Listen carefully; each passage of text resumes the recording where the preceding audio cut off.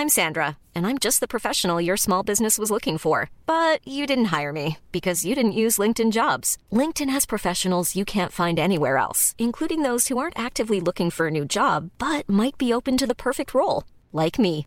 In a given month, over 70% of LinkedIn users don't visit other leading job sites. So if you're not looking on LinkedIn, you'll miss out on great candidates like Sandra. Start hiring professionals like a professional. Post your free job on linkedin.com/people today.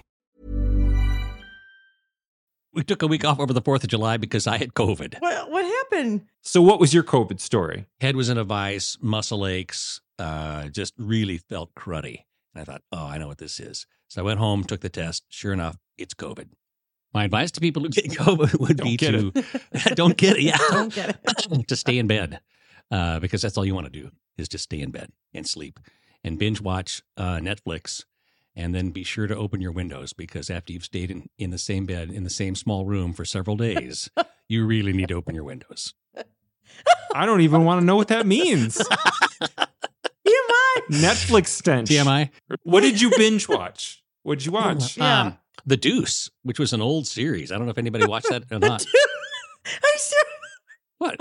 So have you seen it? You binge watched number 2. You were watching number 2 and you had to open the windows. No, The Deuce. The Deuce. Okay, we cannot use this. We cannot use this. I'm Charlie Arnott with Look East and the Center for Food Integrity, dedicating my career to keeping food trustworthy. I'm Susan Schwally, president of the food and beverage practice at the MPD Group. I'm fascinated by why people eat and drink what they do. And I'm Kevin Ryan, your resident food nerd and founder of Malachite Strategy and Research. And I've developed innovation and strategy for dozens of CPG brands, from Green Giant to Haagen-Dazs. And we are the 3 Squares, dishing on the food industry. We're uncovering the interesting stories in food and talking to today's movers and shakers. Well, Charlie, it's certainly good to have you back, and I'm glad you're recovered and you have all your faculties. So, we should probably talk about our guest. Good idea. Good idea. We'll get this show back on track. So Mike McCloskey is an amazing guy. He's been an innovator for decades. He reinvented fluid dairy and created a premium product out of what was a declining commodity. So it's a great story to learn a little bit more about Fairlife, the milk that he and his wife Sue created, and how they partnered with their co-op partners at Select Co-op and finally with Coca-Cola to create a national distribution of a new premium milk. Our table discussion with Mike McCloskey is next. At General Mills, we know it's not just what we make, but how we make it that matters. We take care in selecting the ingredients behind our beloved brands, such as Cheerios, Nature Valley, Old El Paso, Haagen-Dazs, and Annie's. And we go further by working every day to alleviate hunger, slow climate change, and strengthen communities. Today, that's what it means to make food the world loves. Learn more at generalmills.com. Susan, Kevin, I am so excited today to be able to introduce Mike McCloskey to join us on 3 Squares. I've had the pleasure of knowing Mike for over 15 years, and he's always 3 steps ahead of everyone else. He's co-founder and CEO of Select Milk Producers. That's the 6th largest milk cooperative in the country. His home dairy is Curtis Creek Dairy Farms in Northwest Indiana. It milks 15,000 cows in a freestall barns, 800 cows with a robotic milk dairy, and 1,000 cows on an organic dairy. Mike has long been an innovator and a leader in sustainability. Curtis Creek Dairy Farms harvest their cow manure through digesters, creating more than enough electricity to power all of their farms, as well as creating biofuel to fuel 42 milk trucks, displacing 2 million gallons of diesel fuel annually. What's of greatest interest probably to our audience is Mike's instrumental role in leading and creating proprietary value-added dairy products, which led to the creation of Fairlife, now solely owned by Coca-Cola. Fairlife's products range from Fairlife milk, a higher protein, lower sugar, lactose-free, targeted to families, to Core Power, a specially formulated athletic drink, to Greek yogurt, to food service products, and including the Fairlife Nutrition Plan, my lunch. He got his doctorate of veterinary medicine in 1976 and then completed a 2-year postdoc residency in dairy production medicine at the University of California, Davis. Mike, thanks for joining us. Well, it's a pleasure to be here with you, Charlie. Looking forward to the conversation today. Let's start with fluid milk and really the creation of Fairlife, which is a fascinating story. It's over $1 billion brand now for the Coca-Cola company. No secret to anybody, the fluid milk category had been in decline for decades, where about the only innovation that took place was whether you were going to put a red, blue, or green label on the plastic milk jug. So rather than kind of waiting for something else to happen, you and Sue developed an entirely new product. You decided to create a premium product out of a commodity category. Tell us that story. It's a pretty fascinating outcome. So to get into Fairlife, I got to back up just a little bit and get into Select Milk Producers and the reason that we founded Select Milk Producers. In the 80s, things became quite a commodity, as you said. The gallon jug, milk production in general became a commodity. The quality of milk wasn't where we believed it should be. We were very focused on quality. That's one of my specialties from UC Davis. In the case of the Fairlife, I think the story starts there. It starts that we wanted to have the highest quality of milk to be able then to start distinguishing milk outside of that commodity category. When I was a kid, we got milk every day in a glass bottle, but it was every day. And that milk was produced the night before. All us kids liked when we ran into our homes, there was Coke, there was 7-Up. But we grabbed milk. Why? Because it had a tremendous desirability factor. And if you didn't have the highest quality, the somatic cells, which have enzymes in them, the bacteria, which cause their effects on the proteins and oxidations also in milk, and the transparent gallon jug allowing the light to come in. All these factors are playing together to change that desirability factor, right? So we focused on our farms on creating the highest possible quality, amongst other things, our environmental stewardship together with our animal welfare and others. But packaging was extremely important to me. We were able to extend their shelf life a significant percentage over where it was just because of the quality.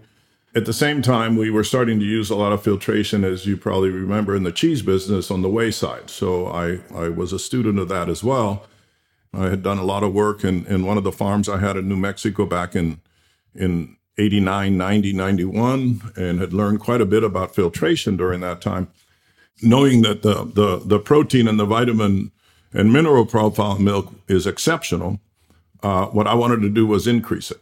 We perfected the process as early as 99. By 99, really? Yeah, we were the first people to be able to achieve that. That was the beginning of Fairlife, by the way.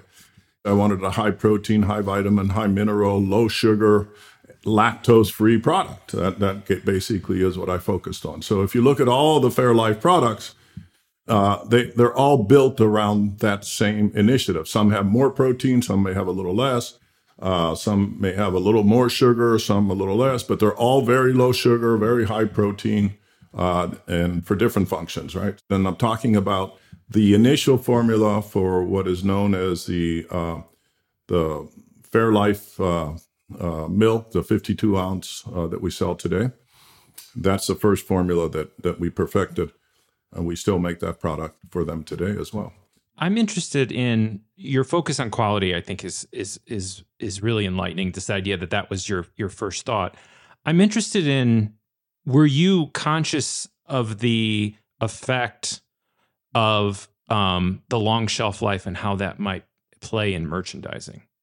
Because when I look at like fresh milk now, I think, okay, compared to Fairlife, because now when I see Fairlife on sale, it seems like a merchandising lever being used because it has such a long shelf life. You can stock up. You can get lots of bottles of Fairlife, and it almost locks up the fridge, so to speak. Was that in the back of your mind of like, wow, if I can really get a great quality for this long a shelf life, it's going to be a huge merchandising lever? Yeah, Kevin. So quality has so many implications in this conversation. So many. It truly does in what you're referring to, shelf life. Without a doubt, that was in my mind. But yeah. I'll put flavor always over everything. And I made sure that when we established Fairlife, just as Fair Oaks Farms, I will not produce a product. I will not sacrifice flavor on a product. The complexity of Fairlife was to say, we're going to deliver something with extraordinary flavor, but driven by health and wellness. That's really where innovation has to come in. You have to fully understand the science from every aspect. So you want to have very low somatic cell count. So those changes are minute, that they're not affecting the product on a long shelf life.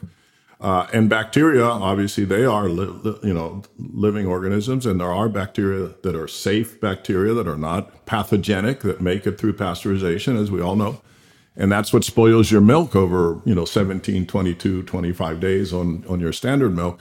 So for sure, you want to get that to nothing so that you don't have that issue as well, and is what we focus on Fairlife. Matter of fact, I would put our IP at Fairlife on pasteurization above anyone in the world. Tim Dolman, who is the CEO of Fairlife today, who's been with me since the day I started Fairlife. He's just a brilliant plant guy, besides the brilliant and many other things. And Shaquille, he was just this brilliant guy that, without Shaquille, Fairlife wouldn't be what it is today. Created innovations and obviously we have patents and anyone can read those patents, but we have more IP than we have patents. And that's a whole, if you look at our tagline, believe in better, Sue and I, trademarked that tagline a long time ago. I think it really exemplified who we were when we started and those people that have joined us and have made the company successful. That's what they believe in as well. So every day we get up at Fairlife, every single day. And the only question is, how do we do this better? How do we deliver something to our consumer that has that amazing taste, but brings that vitality and that joy of health and wellness that a product like Fairlife can bring? Mike, what I think is so interesting, you're just talking about how do you bring the taste and the health and wellness to the consumer. But I think about what the consumer was concerned about and what was going on in the 90s with milk. And we were at the height of the no low fat craze that was putting pressures on milk. We had cereal starting to decline. And you are creating this new technology that you launched in 2000, and you're ahead of where the consumer is moving, and you hit that nexus point. First of all, I love that you followed your North Star and put the quality, innovative product out there and people came to it. But then also how after 2000, as consumers came around to a lot of the things that you were offering, how did that spur your growth and take off for you? I just think that when you think of the attributes that we're talking about here for consumers, that the consumer is looking for something that's better for them, that's going to give them that vitality. But no one wants to sacrifice taste. I mean, everyone will come back to taste sooner or later. To me, it was a focus that I go back to when I was a kid. Milk was the most delicious thing that I could think of, right? So the focus on all of those, and then obviously understanding that truly protein was the new trend. And I understood that really early in the 90s, and I believed in it. Obviously, I believed in it. I bet the farm on it, if you want to put it that way. Yeah. All those trends where the consumer was going, it's all in that bottle, everything. Mm-hmm. But then we'll go even further. I mean, we focus so hard on the environmental side of our farms. We focus so hard on the animal welfare side of our farms. Fairlife is truly focused on how does it touch everyone that it's close to. Moving into the low carbon, production of milk and products, and that's going to, be probably one of our largest initiatives at Fairlife over the next 10 years. I think a lot of great things are going to come out of that as well. So now you've got a great product. You could try to build a global distribution network or national distribution network, but instead you chose to go partner with somebody who already had a distribution network for beverages, but was looking for some innovative products. Tell us about why you chose that, and then the story of the partnership with Coca-Cola. It was very easy for me to say, man, we have something really tremendous here, but, how do we get it out to everyone? Well, who better than the Coca-Cola company, right? So I'd been knocking on Coca-Cola's doors for quite a while, probably since 97. I was already in there with the dispensing machines and with other things. Wow. But, with the Fairlife concept and with its milk. So it wasn't easy. What I would share with people that would be in a position like I was is not giving up. The large companies, it's really hard to find your way through the maze sometimes. And that took a while for me to learn that process. A lot of visits and not giving up. not stopping and continuing to look at these companies that I was looking at, and Coca-Cola was one of the main ones, but it wasn't the only one. I ran into an incredible gentleman who was the first CEO of Fairlife, Steve Jones, who had a great relationship with Coca-Cola, he and many others. So, he was instrumental in helping me move through that maze and getting to the right people. It's been a great relationship. I have to say, Coca-Cola has a culture that I love. I think they also appreciated the Fairlife culture and the fact that we were a health and wellness company. And, Coca-Cola obviously, has great refreshing drinks, but they needed to add on health and wellness to their portfolio and continue to do that. And they've done that through teas and many other things. It's just not with Fairlife. It's a very focused beverage for life, is their motto. And I think one of the things that Coke has done that I admire the most is that they have still allowed us a level of independence to allow us to be entrepreneurial and run our company somewhat separate. We're very connected, but we're not totally integrated. Well, congratulations to you and Sue and the entire Fairlife team. It's a terrific story. I want to shift gears now to perhaps the biggest challenge facing animal agriculture, particularly dairy and beef, and that's the environmental challenges and the concerns about the impact of dairy and beef on climate. You're clearly a leader and a visionary on those topics. What do you see happening in the industry, and what does the industry need to do to get out in front, or at least to come to some kind of parity with social expectations on impact on the environment? I'm incredibly excited, Charlie. I have to share with you that the industry has done a phenomenal job. Since 2007, the dairy industry got together down in Bentonville, and we had a big summit, and we haven't looked back.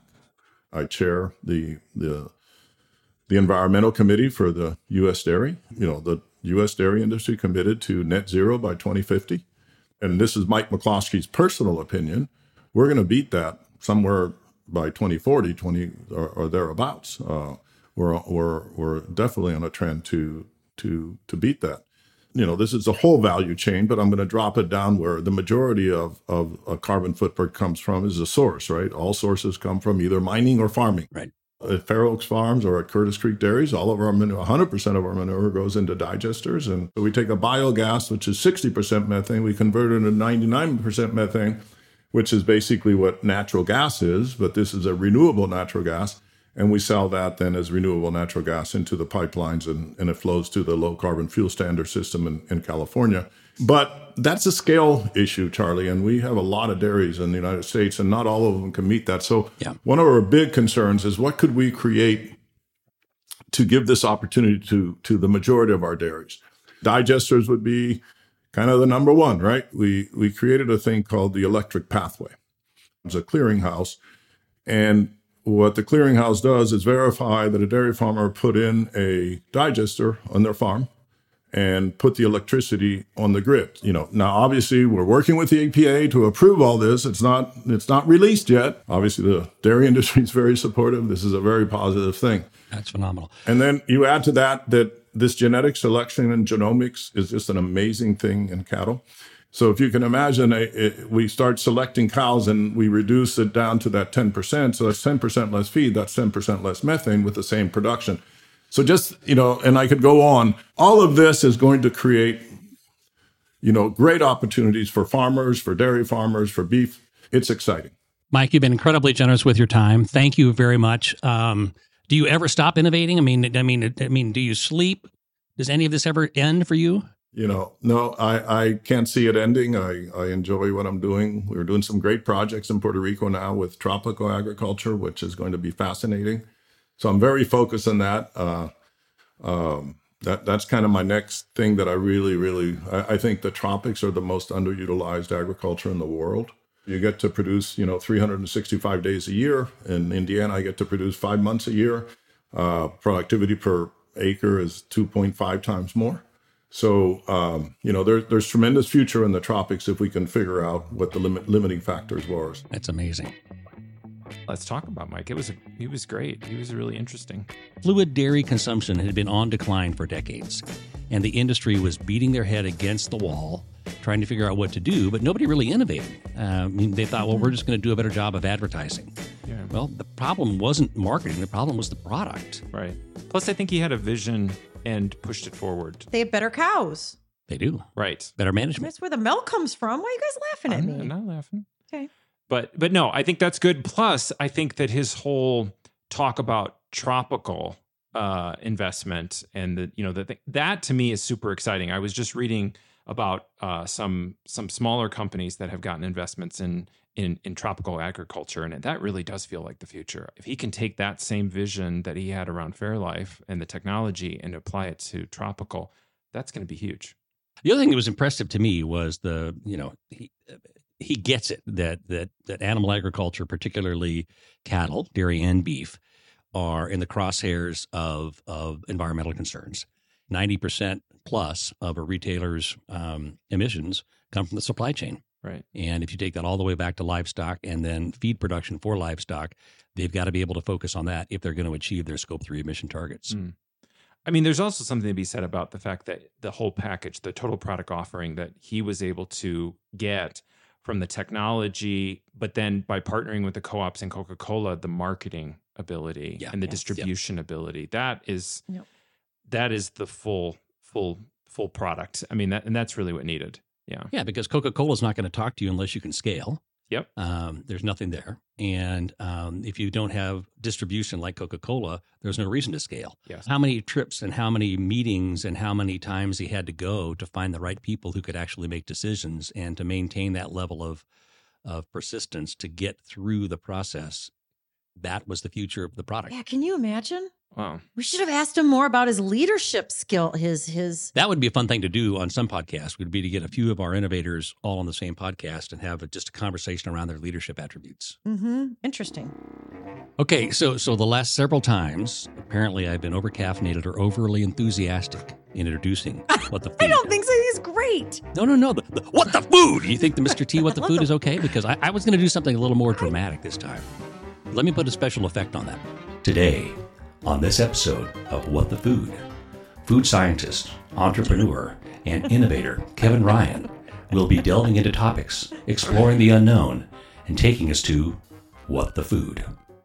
It's like the beginning of Unsolved Mysteries food episode or something. There you go. Okay, so today on What the Food, what I really want to talk about, just inspired by Mike, I want to talk a little bit about milk. The idea that we have milk expiration dates and milk grading and the type of cheese that we use on pizza in the United States all might be connected to Al Capone. No. Yes. Really? So it's really interesting. And I say might because there's the history is not exactly clear, but it's pretty clear that there's certain things. So for example, during the 1930s, Al Capone decided that he wanted to expand his operations, so to speak. And so he bought a dairy. He wanted to break the dairy cartel, as they would call it in Illinois at the time. Looking for the cash cow. The cash cow, the literal cash cow. Dairy Yes, cartel. exactly.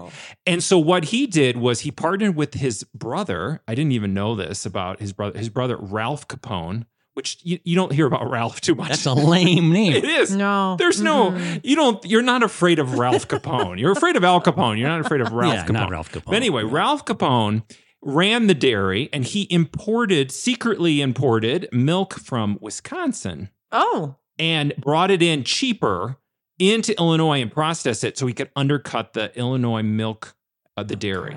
Ah. The reason why Al was so big on doing this and breaking the back of the milk cartel in Illinois, according to legend, was a friend or someone that he knew, their child died from drinking bad milk. Oh. So you have to remember, during the early part of the 20th century, milk quality was not good. Well, it wasn't pasteurized, right? It wasn't pasteurized, but it wasn't even that. It was the dairy was way outside of town. There was very little refrigeration, if at all. They were hauling it around. They were hauling around. It was usually called white poison. Oh. It was brought in. It was very bad. So he actually pushed through Meadowmore Dairy, the idea of having expiration dates, having grades on milk. Now, the other side of this is about the cheese. So using Metalmore Dairy, he convinced, and I'll use scare quotes there, convinced New York pizzerias that they should be using Metalmore cheese in their pizzas. Now, the type of cheese that he was making is low moisture mozzarella, the type that we get, the shredded stuff that we get now in the store. Yeah. That is not what they were using on pizza. They were using what we think of, is the fresh mozzarella in a real Italian pizza. Oh, yeah, that's a whole different thing. He, in a sense, forced them to, you should be using my cheese, this type of cheese. And they actually called it mob cheese. No kidding. Yes. And the only way you could get around not using the mob cheese was if you didn't sell it by the slice. If you sold a pie, you could use. If you could use the old cheese, to the point of you can still go around New York and some of the signs will still say no slices. Well, how did he patrol that? Now, if you've ever seen that in New York, I've seen it in New York. It says no slices. That's what that references. No slices. Do you think? Yeah, that meaning. We are with the mob. We are not. Don't come in here. We abide by this.